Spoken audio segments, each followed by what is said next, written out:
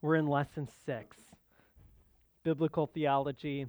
Um, Last week, does anyone remember what we talked about last week?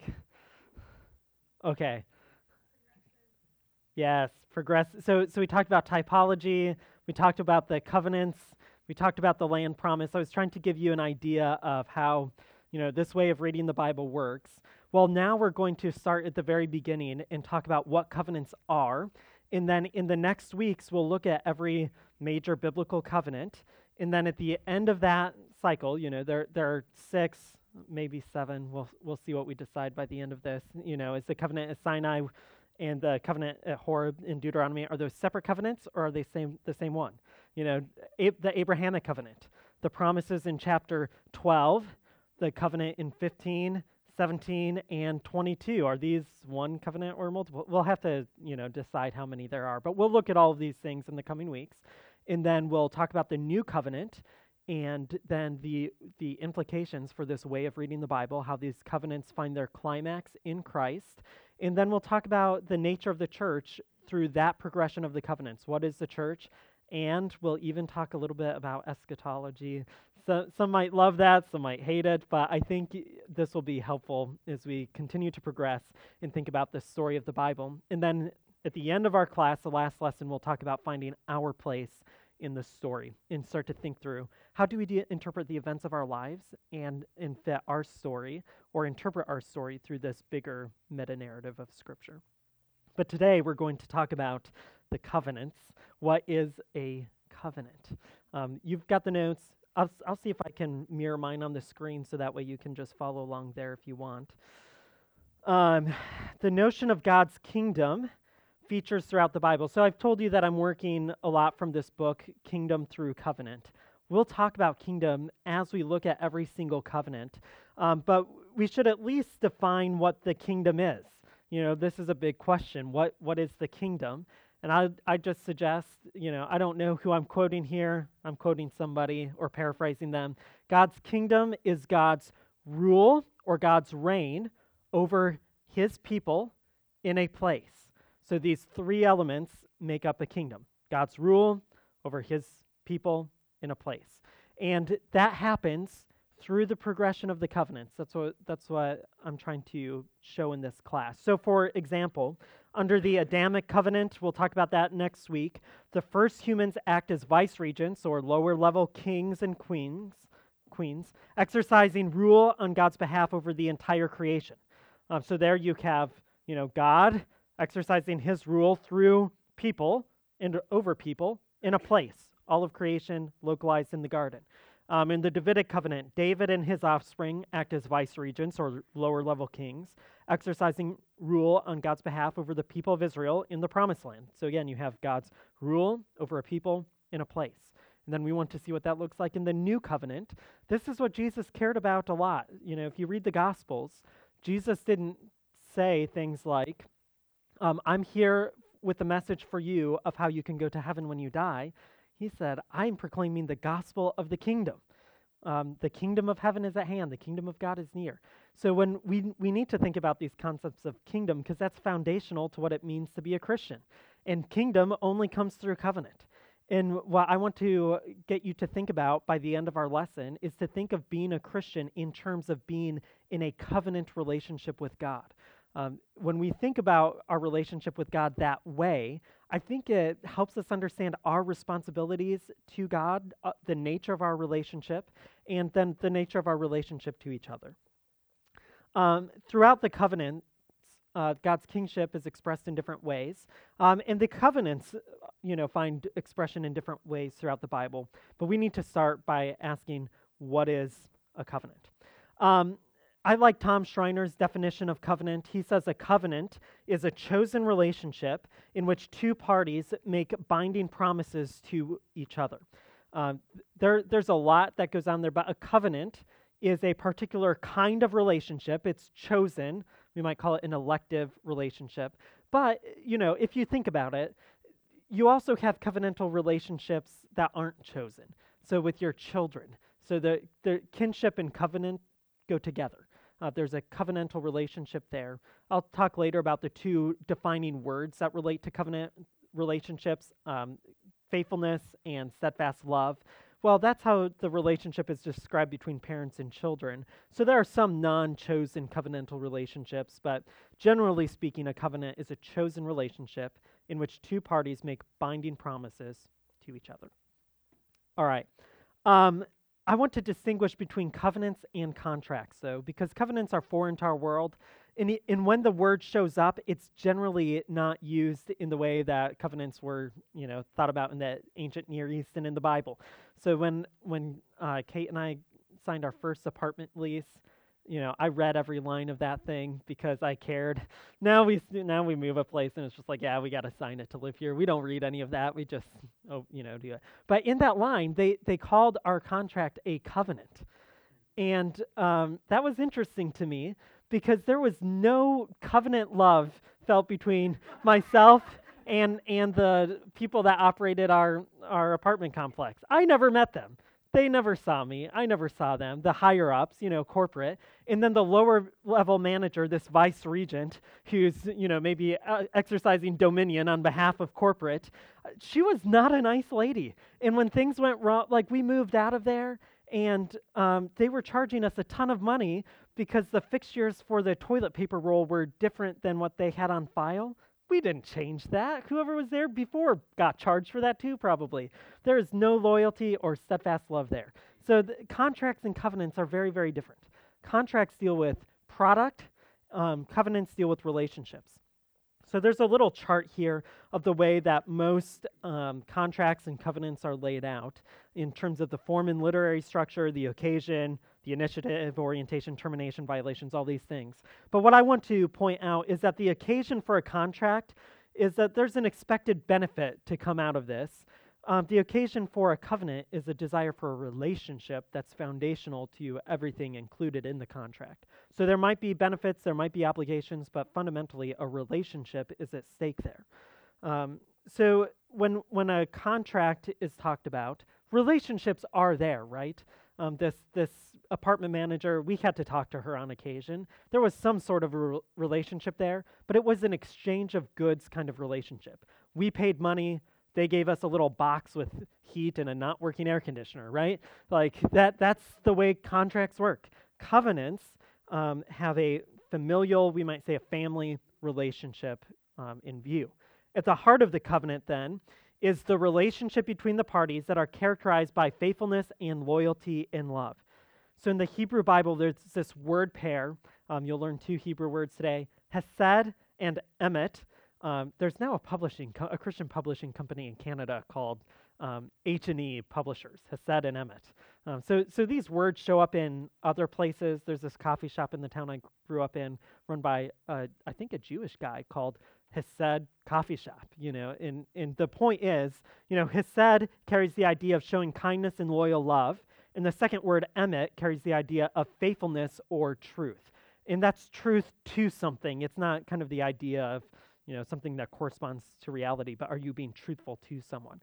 And the way that these word pairs operate, they show up together, and you can't separate them really. So one guy, Peter Gentry, talks about them as two speakers. I don't know anything about speakers. Kevin, help me out if I'm wrong here. But there are some audio files that are recorded, to where I think different things come through on different sides of the speakers. I recently listened to a sermon, and they didn't have everything connected right, so I only got it in one headphone. It's like, that's annoying. But the point is, when you have them both, they complement each other and a full message comes through. They're saying the same thing, but they're also saying different things, aren't they? So you can't separate them. They come together. We could think about this in dictionary terms, like if you say the phrase "by and large," that's a phrase, right? You can't separate those two things, or you can't separate. I'm feeling good and tired. Well, you don't separate out good and tired as separate things. These things work together. So there's love that's exercised in faithfulness and truth. And these are the way that we talk about God's relationship to his covenant people and vice versa. This is also the way that parents talk about their relationship to their children, right? So in Proverbs, when you have the father relating to the son, it's going to be in Hesed and Emet.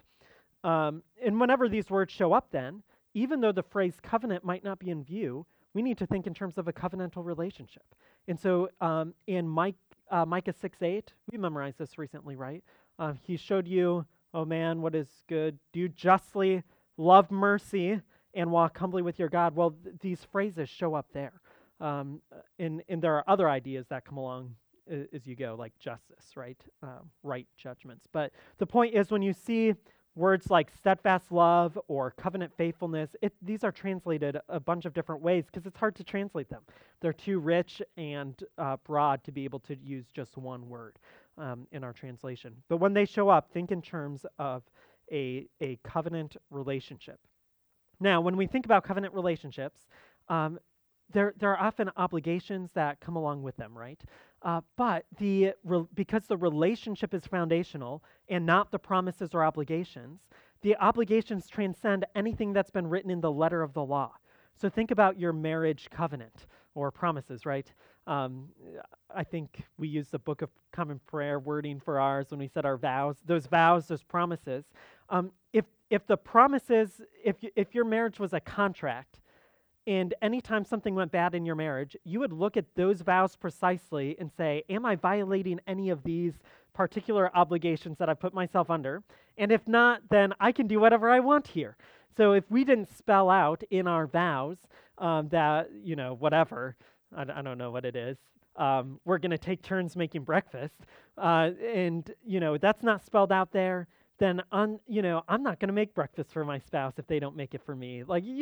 But because the relationship is primary in the covenant, it's not a contract. You say, I'm going to go beyond the letter of the law. We might say we'll operate based on the spirit of the law. We'll embody the kind of relationship depicted in the covenant legislation of our marriage. We're going to go beyond this. And if you don't go beyond that, you have a pretty crummy marriage, don't you? If you only look at the things on there, that's not helpful. You see this in the Bible as well. Let me give one example. We'll look at this next week. But when Adam and Eve are in the garden, I'm going to say there's a covenant there between God and all of creation. What's the one stipulation that God gives them? One negative stipulation. Don't eat of the tree. And then there are some positive ones, like be fruitful, multiply, fill the earth, protect the garden, these sorts of things. But relationships are in view there, such that when a serpent shows up, regardless of what he was going to if he showed up and said, Eve, you need to kill Adam because there will be a better Adam. You don't need this guy. You can off him. Would it have been wrong? Would she have violated the covenant to murder her husband? Yeah, that would be a covenant violation, even though it's not spelled out. So you see what I mean. Covenants go beyond the letter of the law, the letter of the legislation, of the obligations and the promises, to focus on the relationship, and the manner of relationship is going to be in faithfulness and steadfast love. Okay, this is why I think the New Testament authors don't give us long lists of commands. They give us really general commands because we've now seen in Christ what faithfulness and steadfast love looks like, and that's what we're to embody. So we don't need, a bunch of case laws telling us to build a parapet around our house. Our roofs are, no one goes up there probably anyway. But we know I'm going to treat people with thinking about their best interests. So I'm not going to fly down the road at 120 miles an hour in my neighborhood, regardless of whether or not there's a speed limit posted, because I'm going to deal with people in steadfast love, faithfulness, looking out for their concerns. All right, let me give you one example. So, here's the point I'm trying to make. This is the problem with getting off the notes. Covenants create kinship relationships. And you know what I mean by kinship. We sing about it in all the Christmas carols of your kin. It's family. And this is a fictive kinship, but it's a legal fiction. That doesn't mean it's not important. It just means it's not by blood or DNA. But it's a legal fiction, but it's a kinship that's created through these covenant relationships. You're like family now. Two people who weren't family are now family. And marriage is the easiest covenant relationship to point to where this happens. You're now closer in obligation and relationship to your spouse than anyone you're connected to by blood. That's the way covenant relationships work.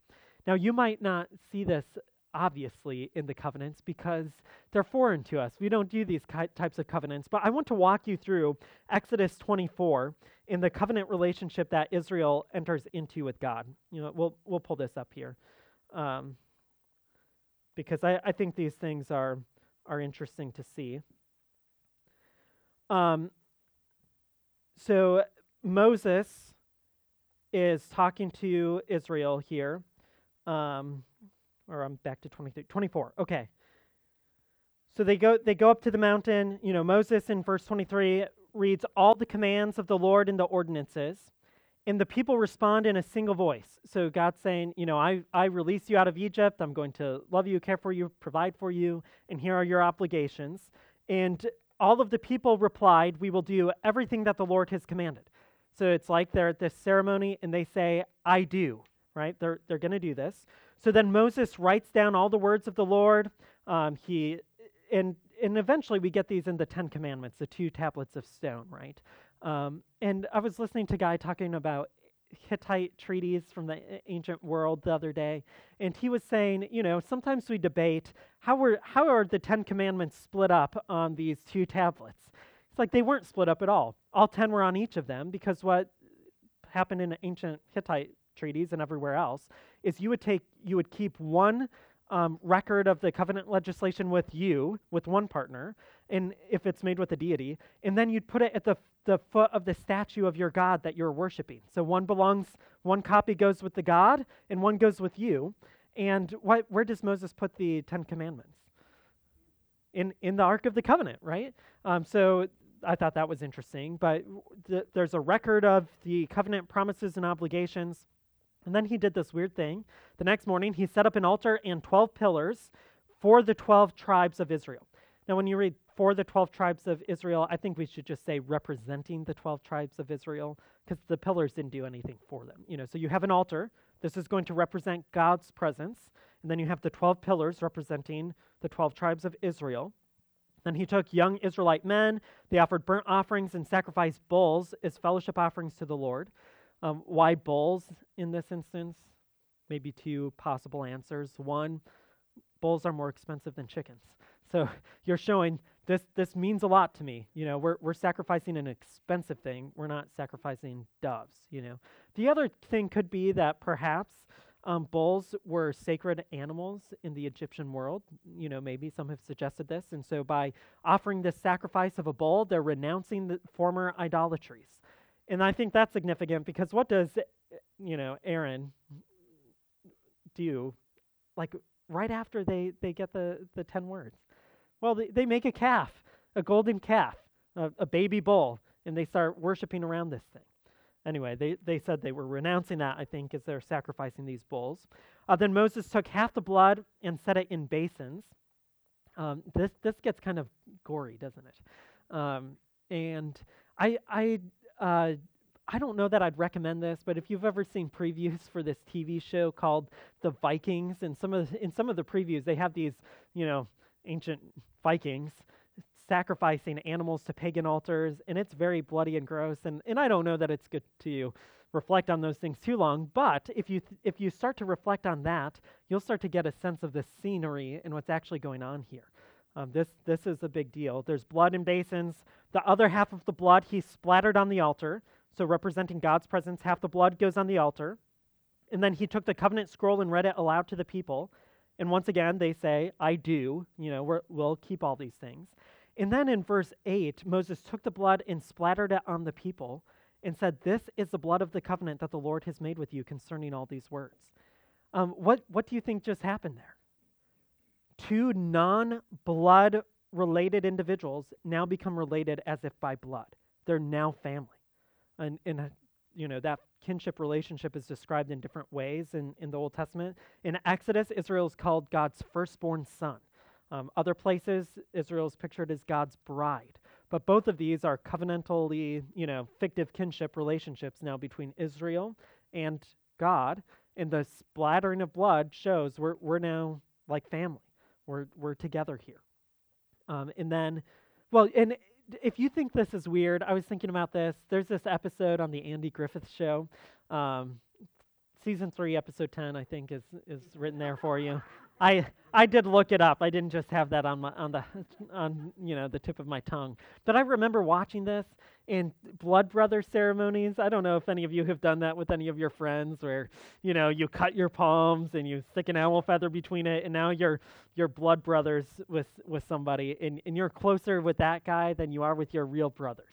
Well, we have these ideas even in our society and history, even though they're just cleaned up a little. We're not sacrificing a full bull. But the point you see there is blood is shared between two non-relatives that makes them now closer than blood relatives. Oh, there's a problem for accordance.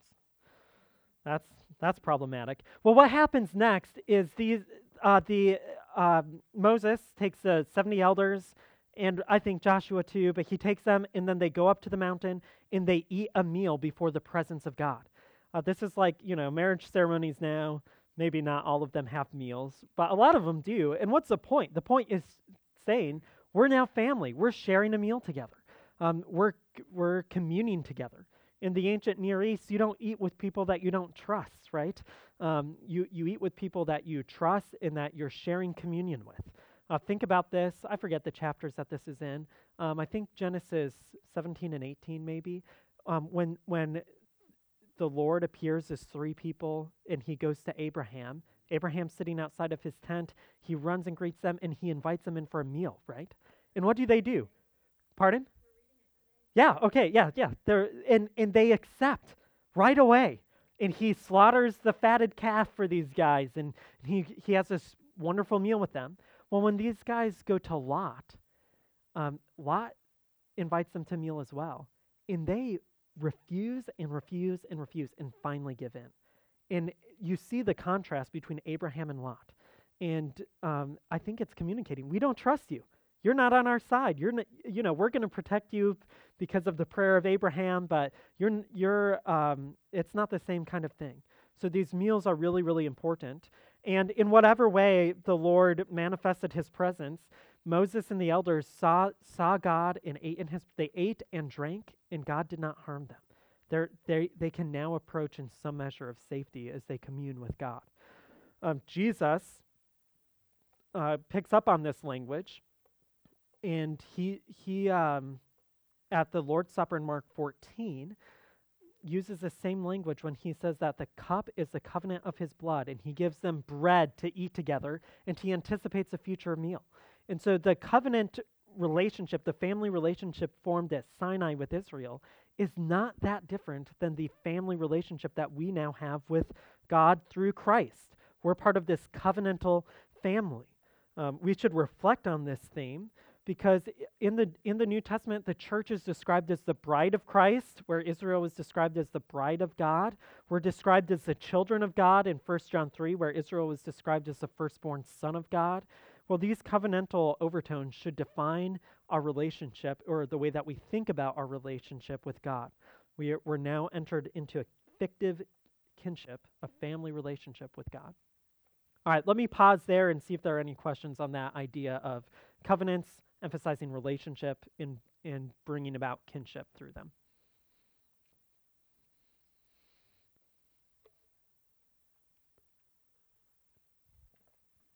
Okay. I think this all makes sense. I think that everything we're going to talk about today, you'll think, maybe, oh, I didn't think about it that way, but it makes total sense, and actually that fits with everything I've ever thought and believed. I just haven't thought about it in a while. Hopefully that will be the case, because these things, on one level, are somewhat obvious. But covenants didn't originate in the Bible. It didn't. This is a conundrum, and I don't know how to articulate this or think about it. But if there's a covenant at creation, then the way that God operates and relates is covenantal. And so then it's not surprising that variations of covenants show up across the planet, right? It's written into the fabric of the way that God made us and relates to us. So we're not surprised to see them. But Moses didn't write Genesis 1 prior to the rest of human history. It's not like this was written down already. And so the way that he describes these things will take on features of covenants that he was aware of. He was a well-trained Egyptian. He knows about the way covenants are structured and the way they work. And so it's not surprising that the book of Deuteronomy, the whole structure of that book follows the structure of Hittite treaties, covenants. So it's not surprising that these things exist other places. So we can look at covenants that are made in other places, and they help explain the covenants that we find in the Bible, and vice versa. They're mutually explaining. But when we look at covenants throughout the history of the world, especially in the ancient Near East, there are different kinds of covenants that are made. Some people distinguish between different kinds. Some people will distinguish in one category between conditional and unconditional covenants. I don't think that's super helpful because wherever there's a relationship, obligation goes both ways, doesn't it? There's never a relationship that's truly one-sided. So they're on a spectrum. The father-son relationship might be more heavily on the father should always love their sons no matter what, who they are and what they do. But the relationship works both ways. And then there are other categories that are given, treaty versus grant versus kinship. And these categories represent different emphases. You can't distinguish covenants categorically. So you can't really say this covenant with Abraham is a treaty covenant, not a kinship covenant, or something like that. We'll look at all of these categories. I'm going to lay them out anyway because they're helpful for filtering things, but you just have to resist saying every treaty, every covenant can be categorized neatly into one of these. Does this make sense? Okay. The biggest thing I want to say is that if you've heard that covenants are either conditional or unconditional, you need to let go of that thinking because that will, you'll see this as we look at every covenant along the way, because they're both. There are features of both, and if you try to categorize them as one or the other, or as one type of covenant, you lose the right tensions that are included in the covenantal promises. So, for example, when we think about the Davidic covenant, traditionally that might be listed as an unconditional covenant. I will establish the throne for David for all generations. But when you read the actual language there, there are a bunch of if statements. If your offspring obey the law. And so there's this tension of the covenant must be fulfilled, but there's an if statement, so how does this happen? And then the resolution to that tension is found in one king who will keep the law and embody the law, Jesus. So if you relieve the tension too early, the story loses its potency, and really, I think the conundrum that Jesus solves, it just seems like, it's not a big deal. Like, this is a miraculous, surprising thing that Jesus is the greater son of David. So we don't want to lose that by categorizing covenants to, black and white, conditional or unconditional.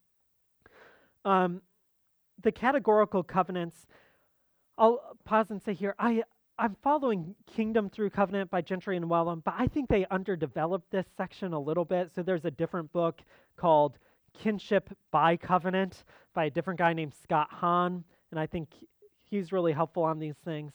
I wouldn't recommend picking up the book and trying to read it. It's his dissertation republished, so it's kind of a drag.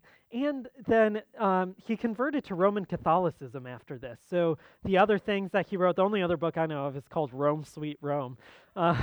So I'm quoting him. Recognize that I know these problems with him. So if you look it up, I know these things, but I think he adds some really helpful pieces here. He's not all wrong on everything, and he's clever, right? I mean, how can we not love that title? So anyway, he lists kinship covenant, treaty covenant, and grant covenant. And I've made a little chart for you. I did 3 charts this week for you, so hopefully you appreciate charts. The kinship covenant is usually between 2 equals. There's obligation kind of equally back and forth. It deepens and formalizes a loyalty that's already there, and then it focuses on interpersonal relationships. So a good example of this is marriage, right? There's a relationship, maybe that's already there, depending on your culture, maybe not already there. The covenant made between David and Jonathan would fit into this category. Then you have what's called the suzerain vassal treaty. This is a treaty between a great king and client kings or vassals. If you can think in like medieval history of where you have the rich landowner and then the serfs who will work the property, maybe it's similar to that. But there's an obligation of the servant to the master. It protects the rights of the master. It's establishing his authority over the lesser kings. It cultivates future loyalty, and it focuses on interstate, different nation political relationships, maintaining this master's power. The royal charter or land grant, this is a land grant or some other privileged position that's given as a favor by the greater king to the lesser king as a reward for the good things that they've done. So this emphasizes the obligation of the master to the servant. It protects the rights of the servant. It's a reward for past loyalty, and then it focuses on these relationships. We'll see these picked up in the biblical covenants as we go, but as you'll come to find, these categories are not black and white, and there are elements of both in many of the covenants that we look at. And all of them result in kinship. That's why I don't know that Han's category of a kinship covenant is super helpful.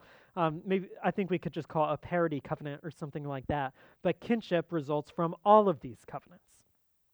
All right. Any questions or comments up to this point? Okay. Really briefly, covenant making in the Old Testament and the ancient Near East.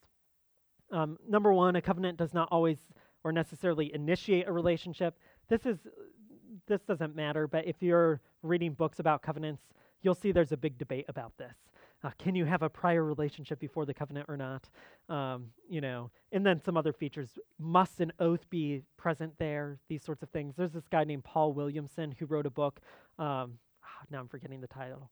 Sworn by an Oath or something like that, the progression of the biblical covenants. He takes a slightly different view. He makes a really big deal about these things.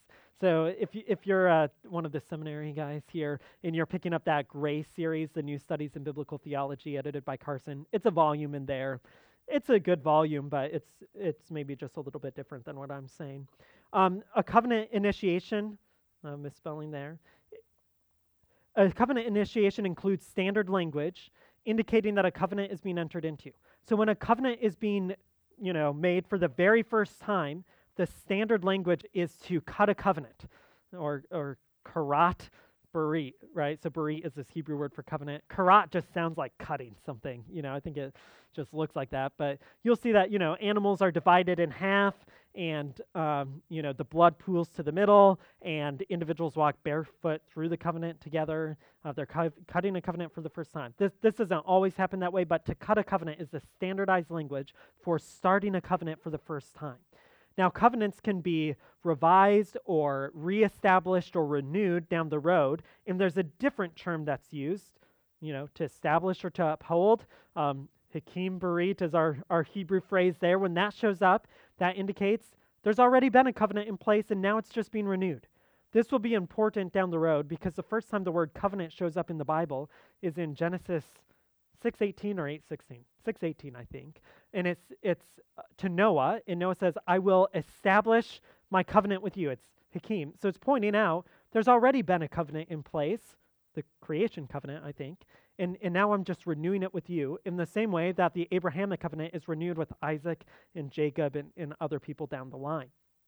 There are other ways of describing entering into a covenant, and the other prepositions that to enter into a covenant. Even that, I don't want to be obscene here, but that's a language in the Bible for sexual relationships, where you enter into something. Well, that's the language of the covenant because it's showing the new relationship and the tight bond that's being formed through the covenant. The Bible is not quiet about sexuality in these sorts of things, so it's sometimes hard to know how do we talk about these things here, and we need to think about these things because it's in the Bible and it helps us understand things in the very different way that God makes a covenant with His people than pagans would make with their idols. Pagans would think about their fertility gods.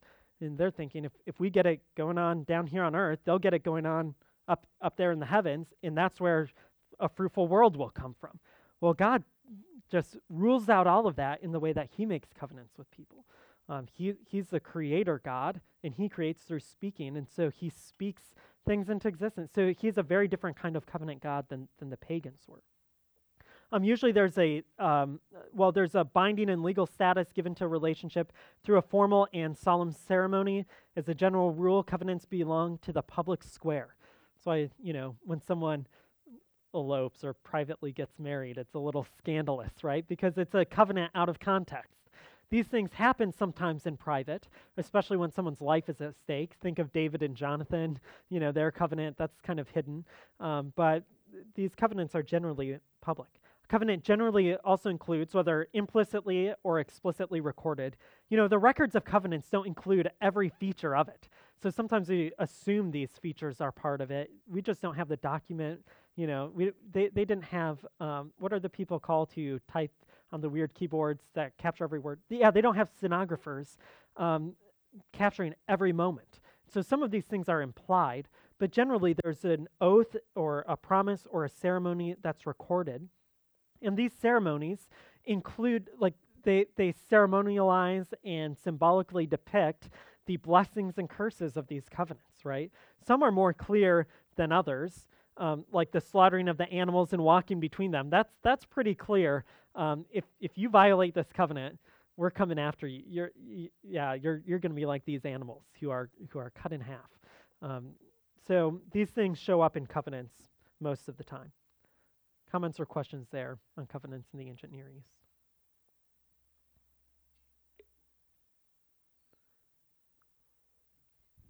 All right, we've got to keep moving here. Minor covenants in the Bible, there are at least 6 kinds of covenants that show up that are, 5 of them are, 6 of them are human to human, and then there's divine human covenants. I just listed these here for you to show that covenants show up in a bunch of different places in a bunch of different ways. They accomplish different things through the formation of a relationship, but covenants were just a common feature. We want to emphasize the major covenants in the Bible as the plot line of this story. Not every divine human covenant falls into this category. So when you think of Numbers 25, 10 through 13, right, you have this Israelite guy and this Midianite woman fornicating in front of all of Israel, essentially, and Phinehas runs in and stabs them through with a spear, and God stops the plague on Israel, and he makes a covenant with Phinehas and his descendants. Well, that's a divine human covenant, but it doesn't move the plot line forward. It establishes this priesthood with Phinehas was a Levite, right? He was a son of Aaron. But this isn't a major biblical covenant, even though it's a divine human covenant. We want to look at the major divine human covenants. There are 6 of them. I put them on page 10 for you. Though, of course, it's debated, as I already mentioned, how many covenants did God make with Abraham? How many did he make with Israel? These sorts of things are questions that we have. Is there actually a covenant with creation? These are other questions that we have. But I think these 6 mark the plot line of the biblical story. And in fact, you can tell the story of the Bible by just referencing each of these covenants. Now, I typed up Gentry and Wellum's 300-word explanation, telling of the story of the Bible, rooting them, using the covenant as hooks to hang all these things on. And I found it remarkable that they did not reference the Davidic covenant. So they're telling the story without the Davidic covenant, but how can the new covenant be kept without the Davidic covenant? And Jesus being the fulfillment of that. So I would challenge you, read this. I'm not going to take the time to read the whole thing, but maybe sit down and think about the biblical covenants and try to write in 300 words or less the story of the Bible. The other problem is, when 2 authors write a book, generally one author, they write according to their specialty and then read each other's stuff and edit it. Gentry's an Old Testament guy, so everything in this section I think Gentry wrote. And when you look at his description of the story of the Bible in 300 words, there's nothing about the New Testament in there. It's all Old Testament, but we need the New Testament. So maybe that's a weakness of the book that we should point out. But I'd challenge you, try to tell the story with the biblical covenants. If you get rid of the covenants, this Jewish scholar wrote this, if we could delete all references to the covenant, which we cannot do, precisely because it is regularly integral to its context, we would just have an anthology of stories. As it is, we have a structure that can house a plot. These covenants keep us from having just a bunch of stories mixed together. And I think that, unfortunately, Sunday school teachers and preachers and churches treat the Bible as if it's just an anthology of stories, this muddled collection of stories, some of which we shouldn't tell, the one we're going to read in 2 weeks from Genesis 19 being one of them. And so we read these stories, and then we read them like Aesop's fables, and we find a good moral of the story, and that's what the Bible's about. Well, outside of its redemptive context, that might be true, but these covenants set up a skeleton of a plot line, and we read them within the progression of redemptive history so that they're not just moral stories. Certainly morality is taught, right? When we read of David and Bathsheba, we learn that was morally bad. But there's also a question of redemptive history, and the covenant is stake. What happens when God's covenant king fails to embody the law? You know, we have this even when Solomon shows up, right? Solomon, what does he do? He prays for wisdom. God gives him wisdom, and then we tell this story. If God ever asks you what you want, don't ask for riches, ask for wisdom, because then you'll get riches too. Great moral of this story. No, that's not it. There's a redemptive historical thing going on here, because what's the very next thing that happens? Solomon acquired for himself horses from Egypt. But what does Deuteronomy 18 say? The king that you appoint should not be like other kings. He should not get for himself horses from Egypt. He needs to write out this law every day and read it every day and carry it with him. So we're wondering, what's going to happen to this covenant king who failed once again? Who even after he's received all the wisdom of God, that's not enough for him to be the right kind of king. Well, the redemptive covenantal context makes these stories not just morality tales, but the story of redemption. In the biblical covenants, the triune God pledges his loyal love and faithfulness to us. This pledge in Psalm 117, this is just the shortest psalm. If you ever want to memorize a psalm, take this one, because it's only 2 verses. And it talks about the wholeness of God's covenants. His faithful love that has said to us is great. His faithfulness, that emet, or truthfulness, endures forever. Hallelujah. So that's the story of the Bible in